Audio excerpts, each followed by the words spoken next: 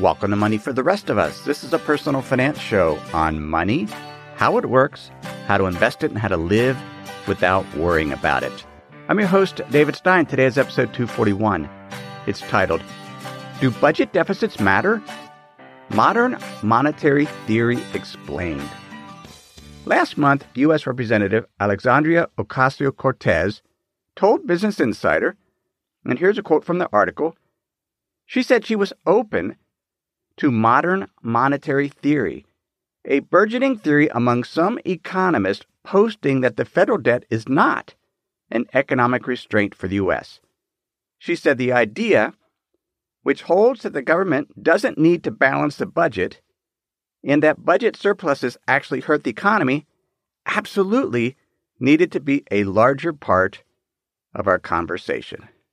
Last week's philanthropist Bill Gates said on the Vergecast podcast, he was asked, so you're not an adherent of modern monetary theory that says, don't worry about the deficit? We'll just print the money and do it? Gates says that is some crazy talk.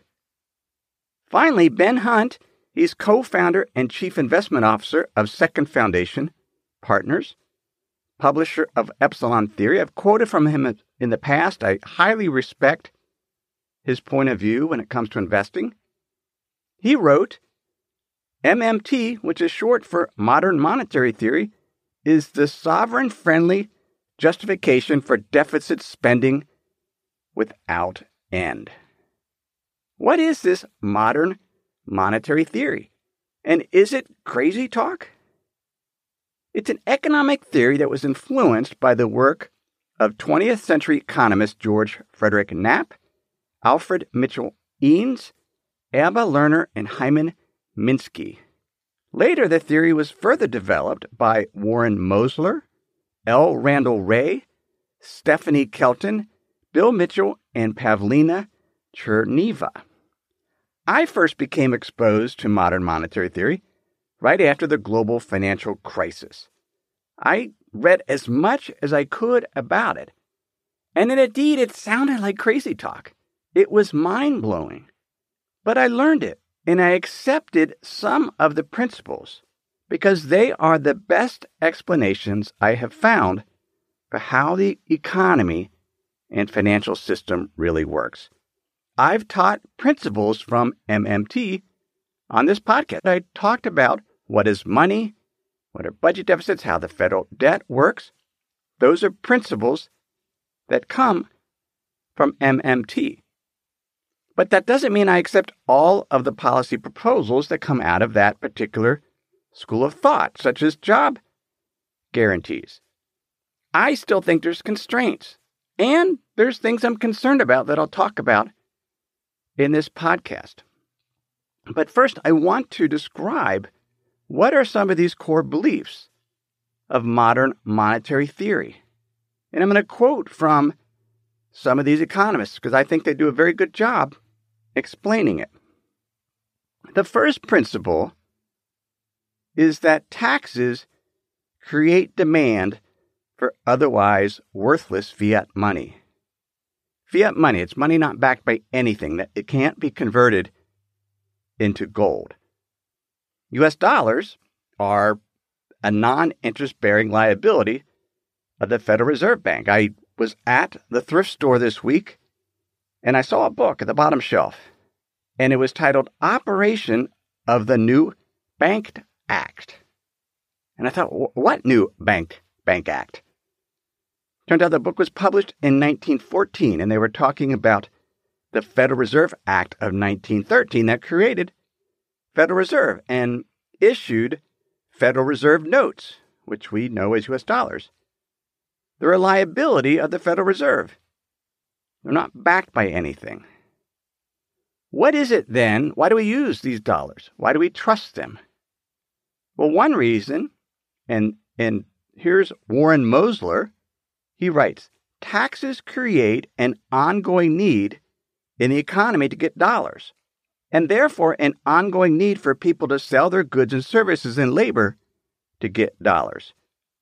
With tax liabilities in place, the government can buy things with its otherwise worthless dollars, because someone needs the dollars to pay taxes.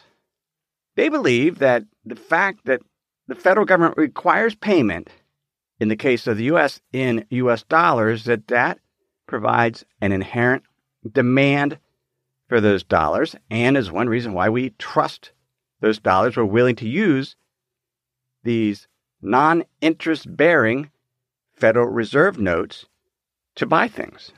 That's the first principle. The second principle is taxes and government bonds do not finance the federal government. That's not why taxes and government bonds exist. That the government doesn't need money from the private sector in order to finance its operations. Here's Pavlina Cherneva. She writes, while taxes create demand for reserves, coins, and currency in circulation, Treasury securities are simply instruments that convert interest-free reserves, for which taxes have already created the demand, into interest-bearing assets. As the modern money approach explains, reserves and Treasury securities are both liabilities of a sovereign government, denominated in the domestic currency, and there is no limit to which these two agents can issue one or the other. She's saying the primary reason that Treasury bonds exist is to be an asset of the private sector to invest in, to earn some interest, to take some of their non-interest-bearing dollars and put them into something that earns interest. Now, how can that be? Doesn't the government need money to operate? These reserves he talks about or mentions are accounts that commercial banks and the U.S. government hold at the Federal Reserve. They're essentially checking accounts at the Federal Reserve. Cherneva continues, when the Treasury spends, non-government entities who receive the income also receive brand new bank deposits. This is because when the Fed clears the government expenditures, it credits private bank accounts with reserves. We know from earlier episodes on quantitative easing that the Federal Reserve can create money out of thin air. It's just digits. Stephanie Kelton calls it the power of the keyboard. Warren Moser calls it changing the score on the scoreboard. It's an accounting entry. The Federal Reserve simply changes the account balances of these commercial bank reserves, and that flows through to the actual commercial bank balances of individuals that receive the money the government spends, be it a Social Security recipient. In other words, the government doesn't need to wait for the money to come in through taxation. It simply directs the Federal Reserve to pay out. Bill Mitchell writes, governments do not spend by printing money. They spend by creating deposits in the private banking system. When the federal government spends, its checking account at the Federal Reserve is reduced at the central bank, and the checking account of the private sector, household, or business is increased. Warren Moser writes, when the accountant's debits subtract from the account called government, when government spends, they also add to the accounts of whoever gets those funds. When the government account goes down, some other account goes up by exactly the same amount. But it's just changing the digits. This is important because of point 3 that modern monetary theory believes in terms of the principles. It's that budget deficits increase the net financial assets of the private sector. It's budget deficits that allow the private sector to save. Warren Moser writes, the U.S. government deficit exactly equals the total net increase in the holdings of U.S. financial assets of the rest of us. Businesses, households, residents, and non-residents, what is called the non-government sector. He gives an example, and this is critical to understanding MMT. He says you start with the government selling $100 billion in Treasury securities. Nobody demands that people buy these. They're offered in the marketplace. Investors buy them. And so there's $100 billion sold. Mosa points out when the buyers of these securities pay for them, checking accounts at the Fed are reduced by $100 billion to make the payments. So the buyers' checking accounts are reduced by $100 billion. Their savings accounts are increased. So there's no new non-government savings at this point. Wealth is not increased. It's simply exchanging the balance in a checking account of the private sector. They now have an interest-bearing asset. The next thing that happens is the Treasury spends $100 billion after they sold $100 billion in new Treasury securities on the things the government spends money on. This Treasury spending, Mosa points out, adds back $100 billion to someone's checking account because, again, the Federal Reserve changes the digits, credits the private sector with the $100 billion. So the non-government sector now has its $100 billion of checking accounts back, and it has that $100 billion of new Treasury securities because it bought Treasury securities with its checking account savings. The federal government then spent $100 billion, and that money also went to the private sector. Their checking account balances went up, known as vertical money.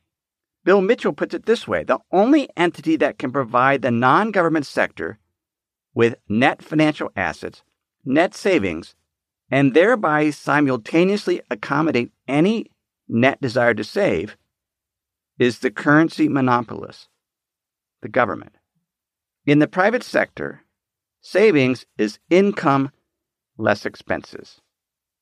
And every dollar spent by the private sector is someone else's income. As businesses buy from each other, one business sells to another. The business that bought something has an expense. The business that sold something has income. Household salaries are business expenses, but household income, it all has to match. The expenditures, what is spent, equals other people's income. In order to save, you have to spend less than your income. The only way the private sector can do that, be net savers, if some other entity is spending more than their income. They're running a surplus. That entity is the federal government. The other way the private sector can get additional income to save is if a country runs a trade surplus. In the U.S., we run a trade deficit, so that's actually causes income to flow out. As I was thinking about this, I was thinking that if the private sector, if debt balances went up by the private sector, if they borrowed money from banks then create that money, that would allow the private sector to be net savers, but that wouldn't be because it is, as you borrow money, you're essentially dis-savings. You're going into debt. And so across the entire private sector, savings would not go up if private debt balances go up. The opposite happens when the federal government runs a budget surplus. In that case, that reduces the net savings of the private sector because in order to run a surplus, the private sector has to pay more in taxes than the government spends. Taxes destroys money. It reduces the amount of money, the net financial assets, within the private sector. And then a final point, it's the private sector that determines the size of the budget deficit. Because if the private sector decides that they want to save more, then they're going to spend less, which means other private sector entities are going to have less income, which means they're going to pay less in taxes. Lower tax revenue, the government expenditures stay the same. That means the budget deficit will increase. It's the private sector that determines the size of the budget deficit based on how much they want to save. Those 5 core beliefs summarize modern monetary theory. First, taxes create demand for otherwise worthless fiat money. 2, taxes and government bonds do not finance federal government expenditures. 3, budget deficits increase the net financial assets of the private sector. 4, taxes destroy money and budget surpluses reduce net financial assets. And 5, the private sector determines the size of the deficit. Now, what about the concerns with modern monetary theory? Before we explore those concerns, let me pause and share some words from this week's sponsors. The first is what is known as crowding out. Crowding out in a financial context means the new supply of government bonds from all the borrowing the federal government is doing pushes up interest rates. And those higher rates discourage borrowing by the private sector, by businesses, to invest in productivity-enhancing projects and innovative ideas because it costs too much to borrow.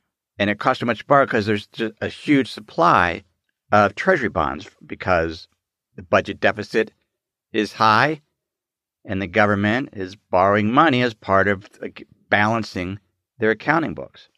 But here's the thing with modern monetary theory. We just learned that they believe, and we showed, that as the government runs a budget deficit, that increases the net financial assets of the private sector, gives them more savings, which theoretically would increase the demand for government bonds. So it should be neutral. But here's an expression of that concern. This is from an article in the Wall Street Journal by Gerald F. Sabe. It's worrying about deficits falls out of style. He writes, one of the reasons deficit concerns are low is that the country has been living with big federal deficits for a long while now. And the economic calamity some predicted has never materialized. In fact, the economy has been on a long, steady growth curve as deficits have risen. In the broader economy, government borrowing hasn't crowded out other investments, at least not in a big way. The alarmist predictions haven't come to pass. MMT has an answer for why they haven't come to pass. Here's Pavlina Cherneva. She writes, conversely, a rise in government sector deficit spending is exactly equivalent to the rise in surpluses in the non-government sector. That is, when governments spend more than they collect in taxes, the non-government sector earns more than it pays in taxes. In other words, deficits always generate a crowding in effect and put downward pressure on interest rates. Sort of the exact opposite of traditional economic theory. The evidence to date suggests that the MMT proponents are correct, that the private sector has gotten more wealthy as deficits have increased and has not pushed interest rates higher. One of my concerns is people lose faith in the federal government and central banks. Right now, interest rates are low because the term premium is low. One factor that determines interest rates are inflation expectations, which are low, the anticipated direction of short-term rates in terms of what is the Federal Reserve going to do in terms of their policy rate. Right now, they've decided effectively to put rates on hold. They're being patient. But there's a third component called the term premium, and it's the additional yield investors demand for uncertainty regarding inflation and uncertainty regarding Federal Reserve action, their trust in the Federal Reserve. Right now, it's effectively 0 to negative. But if that trust dissipates, there have been times when the term premium has been 4 or 5% and higher. We haven't seen it crowding out, but if there's a lack of trust, if there's just not an understanding or there's concern, then that could lead to higher rates, which could lead to a crowding out as private sector couldn't afford some of the projects that they wanted to pursue. That's one of my concerns. Another concern is the concern that those that believe in modern monetary theory have. There's a constraint. You can't just spend indefinitely. The constraint is if too much money is created through deficit spending, too much net financial assets increase to the private sector that spends it, and that's growing faster than the ability of the private sector to produce new goods and services, that can lead to capacity constraints and inflation. So it's not as if you can spend as much as you want, but one of the ongoing discussions is how much could the federal government spend? How much of a deficit could it run before inflation becomes a concern? And I don't know, but it's definitely one of my concerns. The other concern is that as interest rates, if the term premium gets much higher, where interest rates are higher than the rate of nominal GDP growth, the growth in the economy, then you get a situation where potentially you get the federal debt keeps going higher and higher as a percent of GDP, and the Federal Reserve has to step in and effectively control rates across the yield curve. Just like essentially happening in Japan, where the Japanese central bank has said, we will buy Japanese government bonds and enforce a 0% interest rate. The Federal Reserve has that power. They can create unlimited money to monetize the debt. My concern with that is the distortions in the private sector in terms of interest rates then don't become any means of directing what would be viable projects. It could lead to additional bubbles, asset bubbles, if the Federal Reserve ended up controlling rates like that. So I am concerned about where some of the conclusions of modern monetary theory could lead. I agree with Representative Ocasio-Cortez that it should be part of the overall conversation. We ought to understand how the economic system works, how these different accounts interact, the Treasury, the Federal Reserve, the creation of net financial assets. Before we just dismiss MMT as crazy talk, let's understand what aspects about it actually explains how the economy works. And the data today suggest modern monetary theory, their description of how the economy and financial system actually works, is correct. Now, what does that mean in terms of policy, in terms of distribution, what the government spends money on? Recognizing that the vast majority of the wealth is not created by the government running a budget deficit. It's created by the private sector as they innovate, create jobs, become more productive. As the population grows, that is what creates wealth, not the federal government. And so there's always a balance. How much role should the federal government have? And that's the discussion it sounds like we're going to be having a great deal of as part of the 2020 presidential race. But at least now you have an understanding of what modern monetary theory is. You won't dismiss it out of hand. You'll look at it, think about it, and then think about whether some of their policy prescriptions, such as the new Green Deal, job guarantees, free college education for everyone, make sense. The government could afford it to an extent because there is unlimited money, but it could constrain capacity. It could lead to higher inflation. It could lead to distrust in the federal government and higher rates. Rates so high as a term premium increases that the Federal Reserve has to step in and control rates, further distorting the private economy. Finally, to answer the question, do federal budget deficits matter? They do. Ideally, in most periods, as a percent of gross domestic product, the deficit should be modest. The Congressional Budget Office projects over the next 10 years. In 2018, the federal budget deficit was 3.8% of gross domestic product. They're predicting a budget deficit of 4.2% for next year.